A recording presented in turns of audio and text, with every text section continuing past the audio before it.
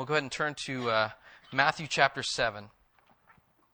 Matthew chapter 7. As you're turning there, I'm probably going to share this this week and the next 3 weeks, just getting into it. But one of the verses that we have talked about before and mentioned before going into our time of looking at the Scriptures is a passage from Psalm 119, verse 68 that says, it's a prayer that says, "Open my eyes that I could behold wonderful things from your law." And I want us to be praying that. I'm praying that for us today. God, that you would open our eyes, that we could behold wonderful, wonderful things from your word, from your law. But as we pray that we would have and know that we have a hope in that prayer. Of course, we talked last week that when we pray, ask and seek and knock. But there's a hope in that. And I want to share with you another follow-up verse on that real quick. You don't have to turn there. It's the last chapter of Luke chapter 24. As the book is finishing out, it just says this in verse 45. Talking about Jesus, "Then he opened their minds to understand the Scriptures." And he opened their minds. What an amazing moment, right? Jesus is there with the disciples, and it says, and he opened their minds to understand the Scriptures, and then he goes on and continues to teach them. And that's what I'm praying for us today, next week, the next week, the next week, every week. But specifically, as we look at these passages, that God will open our minds, open our hearts, that we would understand wonderful things from His law. And so today we're going to look at Matthew chapter 7. Starting with verse 12, we're going to read through 14. Just looking at 3 verses today, but let's stand together as I read that. Matthew 7, starting with verse 12. "So whatever you wish that others would do to you, do also to them. For this is the law and the prophets. Enter by the narrow gate, for the gate is wide and the way is easy that leads to destruction, and those who enter by it are many. For the gate is narrow and the way is hard that leads to life, and those who find it are few." Let me pray. Father, thank you for your word. I pray your word to you, God. Open our eyes.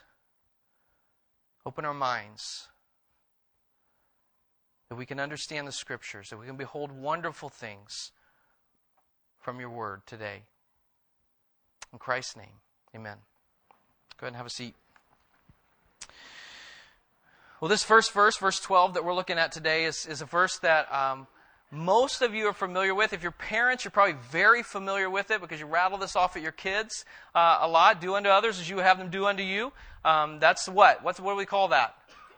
You know the golden rule, right? You know the golden rule, do to others what you have them do to you. So we're going to talk about to start out here. And so it's just simply this. The way that I want to be treated should determine the way that I treat other people, right? That's what Jesus is saying here. Just plain and simple. The way that I want to be treated, that's how I should treat other people. And really, if we're honest as followers, believers in Christ, this should somewhat be natural for us, right? Not easy and not something that we just automatically do. What I mean is, what did Jesus say was the first and greatest commandment and the second greatest commandment? Love God with your whole heart and soul and mind and strength, and then love your neighbor as much as you love yourself. Those are the foundations. Those are the 2 most important things for us to do. And so when Jesus says, however you want to be treated, that's how you should treat other people, we should already know that. We should already assume that. We should already get that. Because our first and second most important things are, number 1, love God. Love God. Love God with our whole heart, with our whole soul, whole mind, all of our strength. And then love our neighbor as much as we love ourselves. So Jesus says here, whatever you wish that others would do to you, do also to them. It's a way that God's love is reflected in us. When we love other people, when we treat other people the way that we would like to be treated, then it's God's love that's being shown through us and being reflected on other people. And really, if you think through it, it summarizes, and we're going through right now this, if you're new here, this whole Sermon on the Mount, which is Matthew 5, 6, and 7. It's Jesus preaching this sermon. And so really this verse kind of summarizes, up to this point anyway, this whole sermon. Because if you think back through, Jesus talked about being salt and light. And so asking ourselves, do we want other people to be salt and light too and around us? Yes. Do you want other people to be angry with you? No. Then don't. Do you want other people to lust? Do you want them to give to the needy? Do you want them to do this? Yeah, we would say that. We would put that on everyone else, but do we put it on ourselves and say, if that's how I want to be treated, all these things that Jesus talked about in the Sermon on the Mount up to this point, if that's how I want others to be, that's how I should be. And if that's how I want other people to treat me, then I want to treat them that way. I want to treat them that way. The thing is, and we've talked about this over and over and over throughout the whole Sermon on the Mount, we can't do it without Jesus. That's the only way it's possible. This is completely impossible unless Jesus gives us the power to fulfill the truthfulness of this verse. The only way we can live this way is if the Holy Spirit is in us, and that's His first fruit, right? The fruit of being filled with the Holy Spirit, the fruit of the Holy Spirit living in us, Galatians 5:22 is first love, right? The fruit of the Spirit is love, joy, peace, patience, kindness. That's the first fruit. That's the first fruit that's listed about having the Holy Spirit inside of us. So it's impossible to do this without Christ. It's impossible to do to other people what we wish that they would do to us or what we want them to do to us without Christ. Romans 5:5 says, God's love has been poured into our hearts through the Holy Spirit who has been given to us. God's love has been poured into our hearts through the Holy Spirit who has been given to us. We need God's Spirit. We need God to be working through us to enable us to do what He's called us to do. And what He's calling us to do here is to treat others as we would like to be treated. And let me clarify real quick before we move on. This is a positive teaching, not a negative, okay? Because the negative would say this: do not do anything to anyone that you would not want him to do to you, right? Or let's even break it down even more. If you don't enjoy being robbed, then don't rob others, right? If you don't enjoy being cursed, then don't curse others. If you don't enjoy being hated, then don't hate others. If you don't enjoy being punched in the face, don't punch people in the face, right? That would be the negative side. Don't do this so this won't happen to you either, right? But this is a positive teaching. That Jesus, it's the positive part of what He's talking about. And so it's more like if you enjoy being loved, then you ought to be loving. If you like to receive things, then give. If you like being appreciated, appreciate others. Because what it's not is, it's Jesus isn't saying do unto others so that they'll do unto you good things. That's not what it is. It's just be led by the Holy Spirit, be directed by the Holy Spirit, be so filled with the Holy Spirit, live for God, seek His kingdom, so that no matter what anyone else does to you, whatever it is you would like for them to do to you, however it is you want to be treated, then treat others that way. Whatever you wish that others would do to you, do also to them. What would you like done to you? I mean, really, how would you really like to be treated? Then treat other people that way. Why? He says here. Why? For this is the law and the prophets. I mean, remember when Jesus said the greatest and second greatest commandments? Love God with your whole heart, soul, mind, and strength. Love your neighbor as yourself. For on these two things, all of the law and prophets hang. If you can fulfill those two things, then you're fulfilling the rest. If you love God, if you love people, then you're fulfilling those things. It all hangs on that, and Jesus says it again here. And how do we do that? How in the world do we do that? How do I treat my kids in a way that I want them to treat me? How do I treat my spouse the way that I wish that they would treat me? How do I treat my neighbor the way I wish that they would treat me? How do I treat my coworker the way that... You just look at the previous verses, right?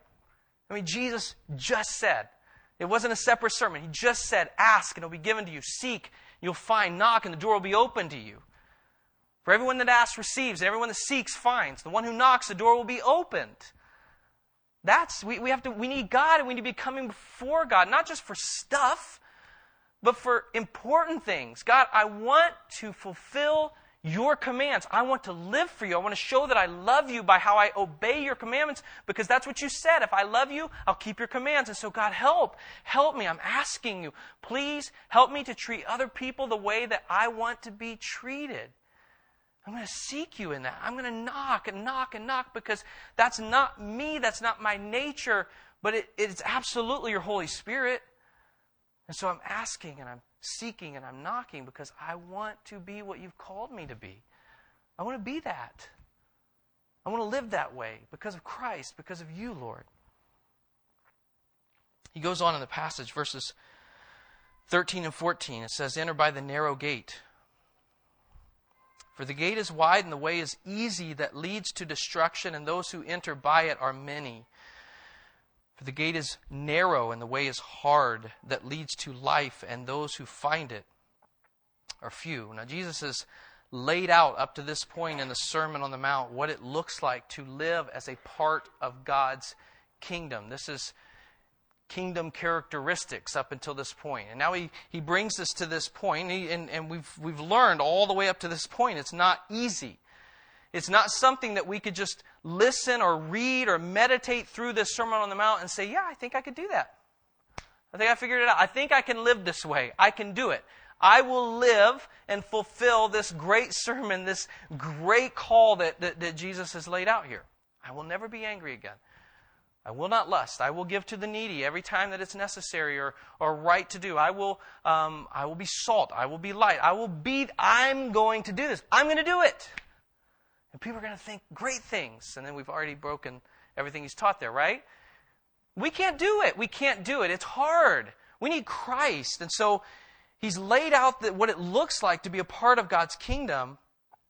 And we know it's impossible without God empowering us. But now he brings to this point over the next several verses, and we're just going to look at two of them today, but where he brings us to this point and gives us this call to choose. What are we going to do now? This is what it looks like to live in the kingdom. Now, what are you going to do? I think of Luke chapter 14. Go ahead and turn to Luke chapter 14. Starting with verse 28. Jesus is talking about the cost of discipleship, the cost of following him, okay?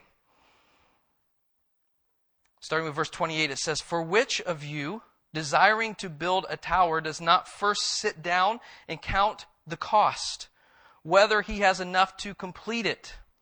Otherwise, when he has laid a foundation and is not able to finish, all who see it begin to mock him, saying, this man began to build and was not able to finish.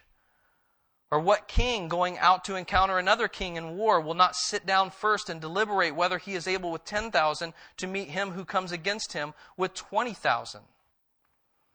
And if not, while the other is yet a great way off, he sends a delegation and asks for terms of peace. So therefore, any one of you who does not renounce all that he has cannot be my disciple. I think that's a good picture of what Jesus is doing here. He's taught us what it looks like to live as a part of the kingdom, and then he brings us to this point of, you need to count the cost. Here's your two choices. And he goes on in these next section. He talks about two gates. And in the section after that, two kinds of trees. And then the next section, two kinds of people. And then there's two kinds of ways that you can build a house. Only two. Only two. Today, what we're going to look at is the two gates. There are two gates, he says. He's laying out the costs so that the disciples that he's preaching to here and you and I can consider whether we will follow or not. Whether we're going to follow Jesus or not. He says there's two gates. One is narrow and one is wide. The first verse the first word of verse 13 says, enter by the narrow gate. It's a command. Jesus is saying, enter there. Don't just admire it. Don't just look at it. And certainly that's the temptation. Several people come to church or go to conferences or even read their Bible and they admire all the things that Jesus has talked about. Chapter 5 all the way up through here in chapter 7. They admire these things. Maybe some of you look and you admire the teachings of Jesus and the ways of Jesus. It looks and sounds good. I really like that. I respect that. I think that that's a good way to live. But Have you considered the cost and said, I will follow? Have you entered? Jesus says, enter by the narrow gate. It's not just looking and observing and admiring. It's taking action and following Jesus. It's entering into this life, this walk, this faith that He's called us to. Jesus is saying that everyone enters one of the gates. There's two gates. So you either enter the narrow or you enter the wide. There's only two gates. There's no in between. There's no other path. There's just two. He's calling for us today. He's calling for us to enter the one that leads to life. And sometimes Christianity gets this bad rap that we're very exclusive, right? The gospel is very narrow and very limited. And I just want to say to that, I totally agree. It is. It's the only gospel Jesus gave us. And He says here, if you're going to follow me, the gate is narrow. It's the only choice you have for following Jesus. It's a narrow gate. And yes, does it sound like the gospel is exclusive? It is exclusive because it's for those who enter by the narrow gate. And Jesus calls us, enter by the narrow gate. And then He talks about the two gates further. He says in the rest of verse 13, He says, enter by the narrow gate, for the gate is wide and the way is easy that leads to destruction, and those who enter by it are many. The gate and path that Jesus tells us leads to destruction is real. It's real. This is not a story that Jesus made up so that the narrow gate story would sound better. It's real. And Jesus says you're either on the path that leads to destruction or you're on the path that leads to life. And He warns us in two ways about this wide path that leads to destruction. And two things He says. Number one is it's easy. For the gate is wide and the way is easy that leads to destruction. This path that leads to destruction, there's no taking up your cross. You don't have to bear your cross. You don't have to take up your cross. It's easy. You don't have to deny You don't have to deny yourself on the wide path. You don't have to follow Jesus on it. Now, it might include going to church. There may be zeal. There may be zeal. I mean, people that just look like they're just so passionate about God. Maybe singing, there may be clapping, there might be giving. But He says it's easy. The path that leads to destruction is easy. The second thing He says about it is many enter it. Many enter it. It's heartbreaking. I don't know about you, but as I looked at those pictures and found a link from another pastor that I follow on Twitter, and just looking at this picture after picture of just bodies, and I mean just welling up. There's two paths, and the first part He says it's easy, but many people enter this wide path. Many people enter the wide. It's easy. It's just living life. I'm having a good time. I'm living. And I even may put this religious plate over top of it. And I'm Christian, or I'm this, or I'm this, or I'm this. But it's not the narrow gate. It's not following Christ. It's just a label. It's not genuine. It's not what Jesus lays out as what it looks like to follow Christ. He says many will enter it.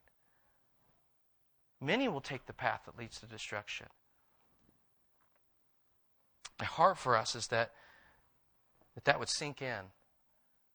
I mean, Jesus in Matthew chapter 23,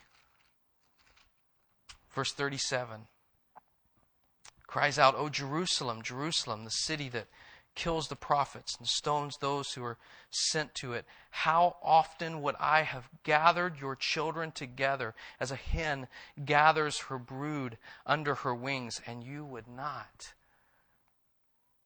What's Jesus doing? He's weeping over those who are on the wide path, because it leads to destruction, eternal, forever destruction. And yeah, Jesus, in this, his heart and his desire is calling us to enter by the narrow way. But as we read that, man, our heart has to weep for those people. And certainly if we know them, then we have to do something. Because we know where the path leads. We know where it's headed. We know where it's going. Jesus says it's easy to be on that path. And many enter it, but it leads to destruction. He goes on in verse 14, he says, the gate is narrow and the way is hard that leads to life, and those who find it are few. 4 things I want to talk about the gate and path that Jesus talks about that leads to life. First thing is this, he says it's narrow. It's narrow. Some passages I want to look at. When it talks about it being narrow, it's this. It's not just praying a prayer or attending a service or attending an event or signing a card. It's not that. In fact, Matthew, if you just turn a page over, Matthew chapter 10, verses 37 and 38, Jesus is talking about following him and what it looks like for someone to be devoted to him and follow him. And he says, whoever loves father or mother more than me is not worthy of me. And whoever loves son or daughter more than me is not worthy of me. And whoever does not take his cross and follow me is not worthy of me. Whoever finds his life, think wide path, will lose it. And whoever loses his life for my sake will find it.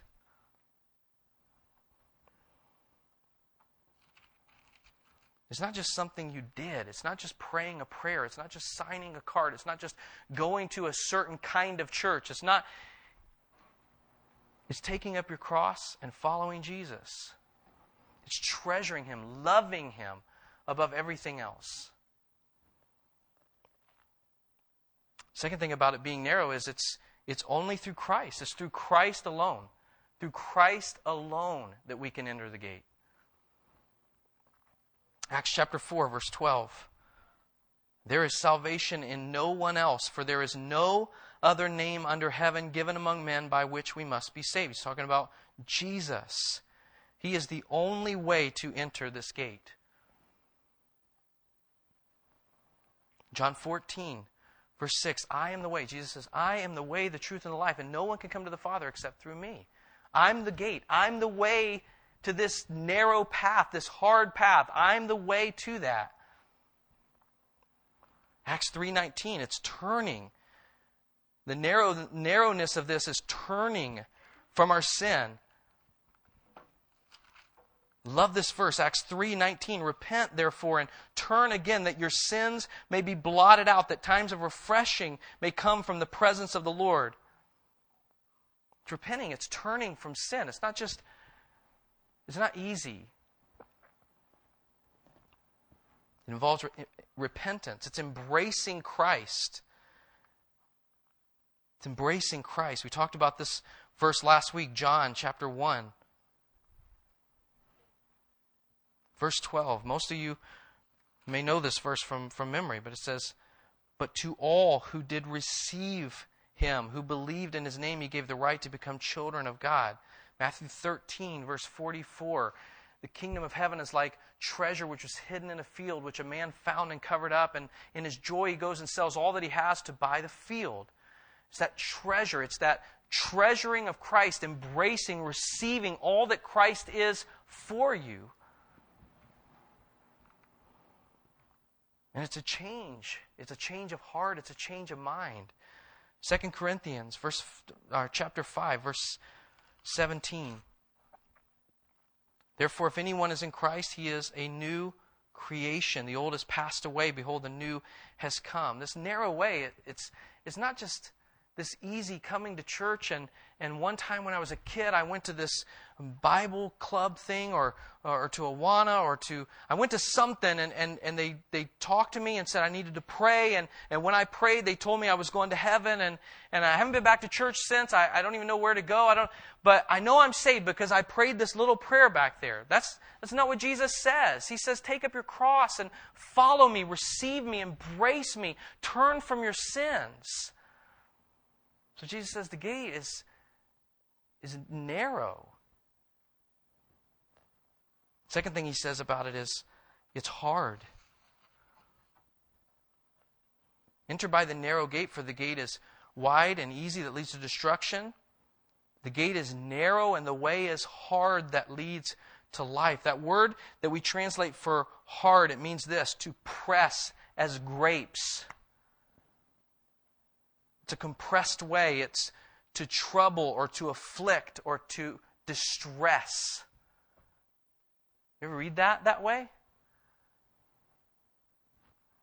To trouble or afflict or distress. It's a compressed way. It's to press as grapes. Some verses that use this same exact word. You can just listen as I go to them, and there's others more that use the same term here. Mark 3:9, and he told his disciples to have a boat ready for him because of the crowd, lest they crush him. Same word. The way is hard. 2 Corinthians 4, verse 8.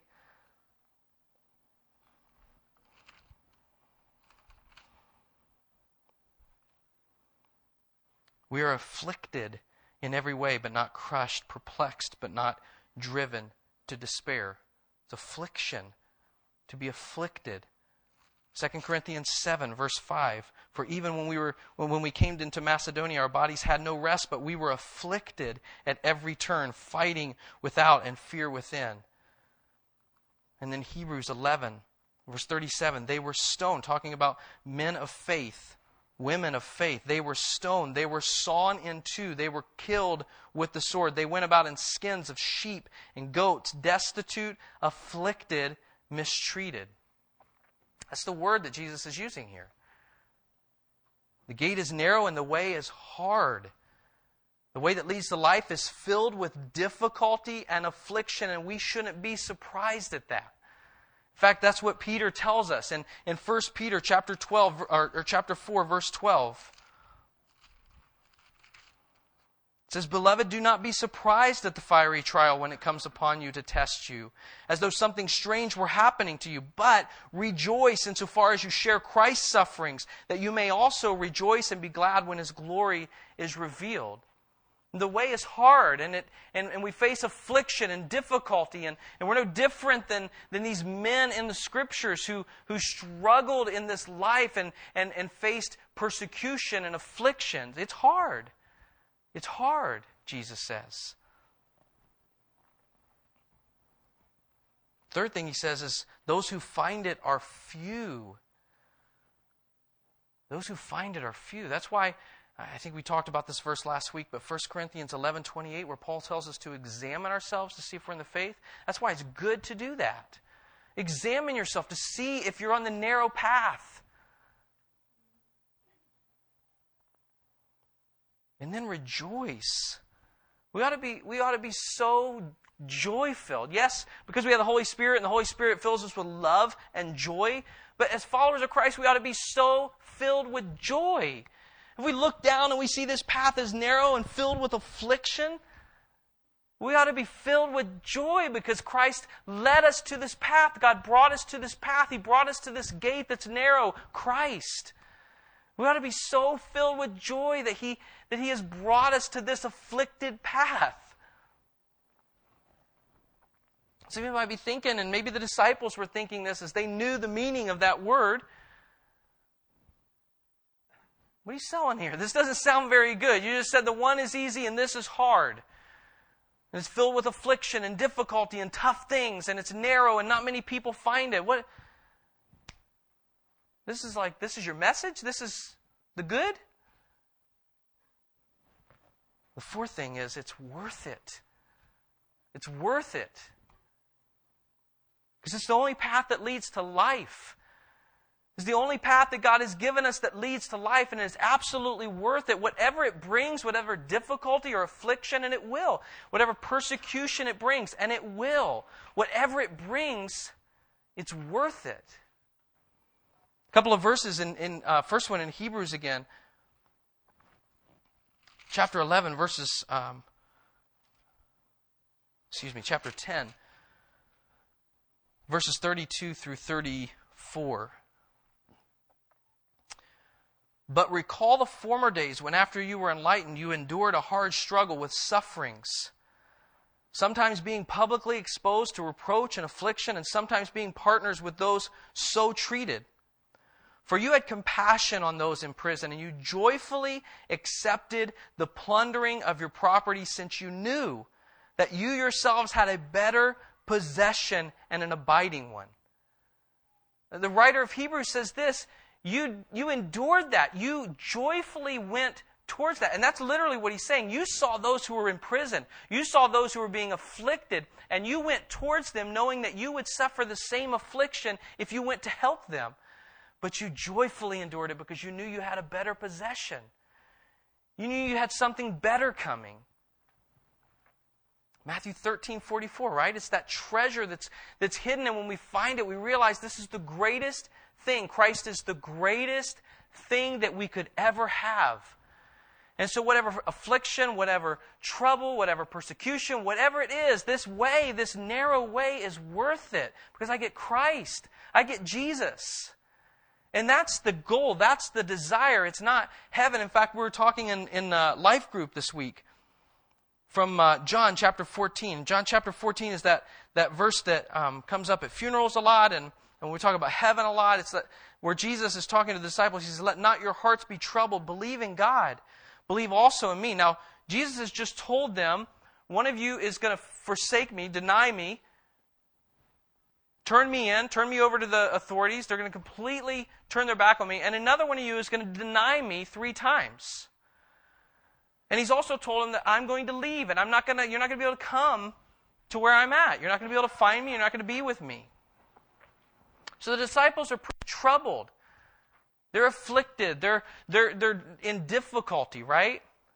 But Jesus says, don't let your hearts be troubled. Believe in God and believe in me. In my Father's house are many rooms. You're like, okay, here's the reward. Here's the reward. If it were not so, would I have told you that I go to prepare a place for you? Now listen to what he says here. And if I go and prepare that place for you, I will come again and will take you to myself, to me.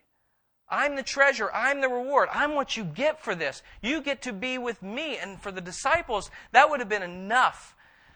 That was what was afflicting them, was that he was leaving them. They wouldn't be with him anymore. And for them, it's like, that's all we want. We just want to be with you. You're the Son of God. You're the great treasure. You're the light of the world. You're the one who gives us hope. And you have the words of eternal life. We just want you.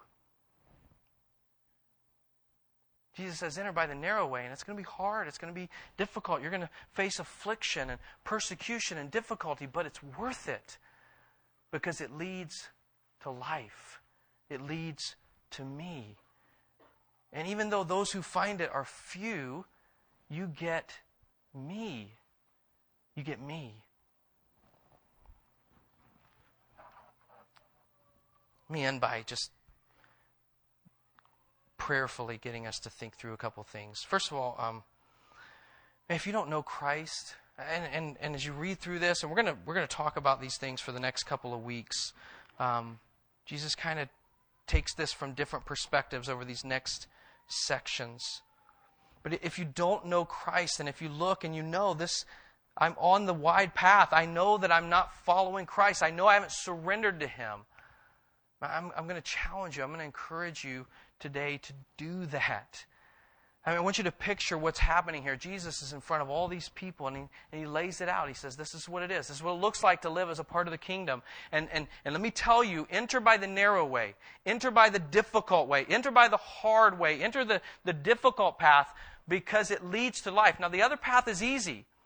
And many people find the other path, and many people enjoy the other path, and many people take to the other path, but it leads to destruction. So enter the narrow gate. If you've never done that, if you've never surrendered to Christ, if you've never given yourself to Him, if you've never embraced Him as who He really is, the treasure of the world, if you've never repented of your sins and turned away from that to cling to Christ, who, even as we talked about earlier as we took communion, who gave His life to pay for our sins, so it'd be possible that those sins could be forgiven and we could be clean before God. If you've never done that, I want to challenge you and encourage you, and just as Christ, I'm going to plead with you to come and enter by the narrow gate today. And there's people here who would love to pray with you. I would love to pray with you. We're going to sing a song in a minute, and if you just want to come and sit on the front and just wait, and I'll pray with you afterwards, or someone will come and pray with you.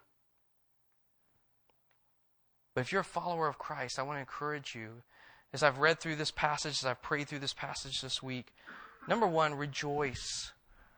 Rejoice. Rejoice. God is so unbelievably gracious. So gracious. And if you are on that narrow path, if you've been forgiven, if you've been cleaned of your sins, if God has come in and rescued you from that path that leads to destruction, rejoice. And then don't just rejoice, but be a proclaimer of that. And pray that your heart would weep and break for those who aren't on that path. That we would see this. And here's what I think happens sometimes for all of us, for me too, okay? We're just happy that we're on the path, and we forget that there's another path. We forget that this is real, that the path that leads to destruction is absolutely real, and that there's going to be a moment, there's going to be a time when everyone stands before God and gives an account before Him. And if they were on the narrow path, then it leads to life forever. But if they're not, if they're on the wide path, then it leads to a literal, genuine destruction. And I think we forget about that. We don't think about that. And it doesn't well up as a rejoicing and a passion inside of us that causes me to say, that's not okay. Jesus wasn't okay with that. He wept over those that were on that path. And He pleaded, O Jerusalem, I would have gathered you as a hen gathers her chicks. But you wouldn't come. That we wouldn't be okay with that.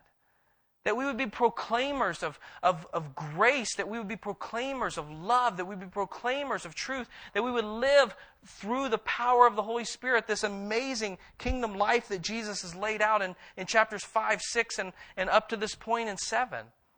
That we would live it, that we would be salt, that we would be light. That we wouldn't just expect everyone else in the church to do that. That we would be and do to others and treat others the way we would want them to treat us.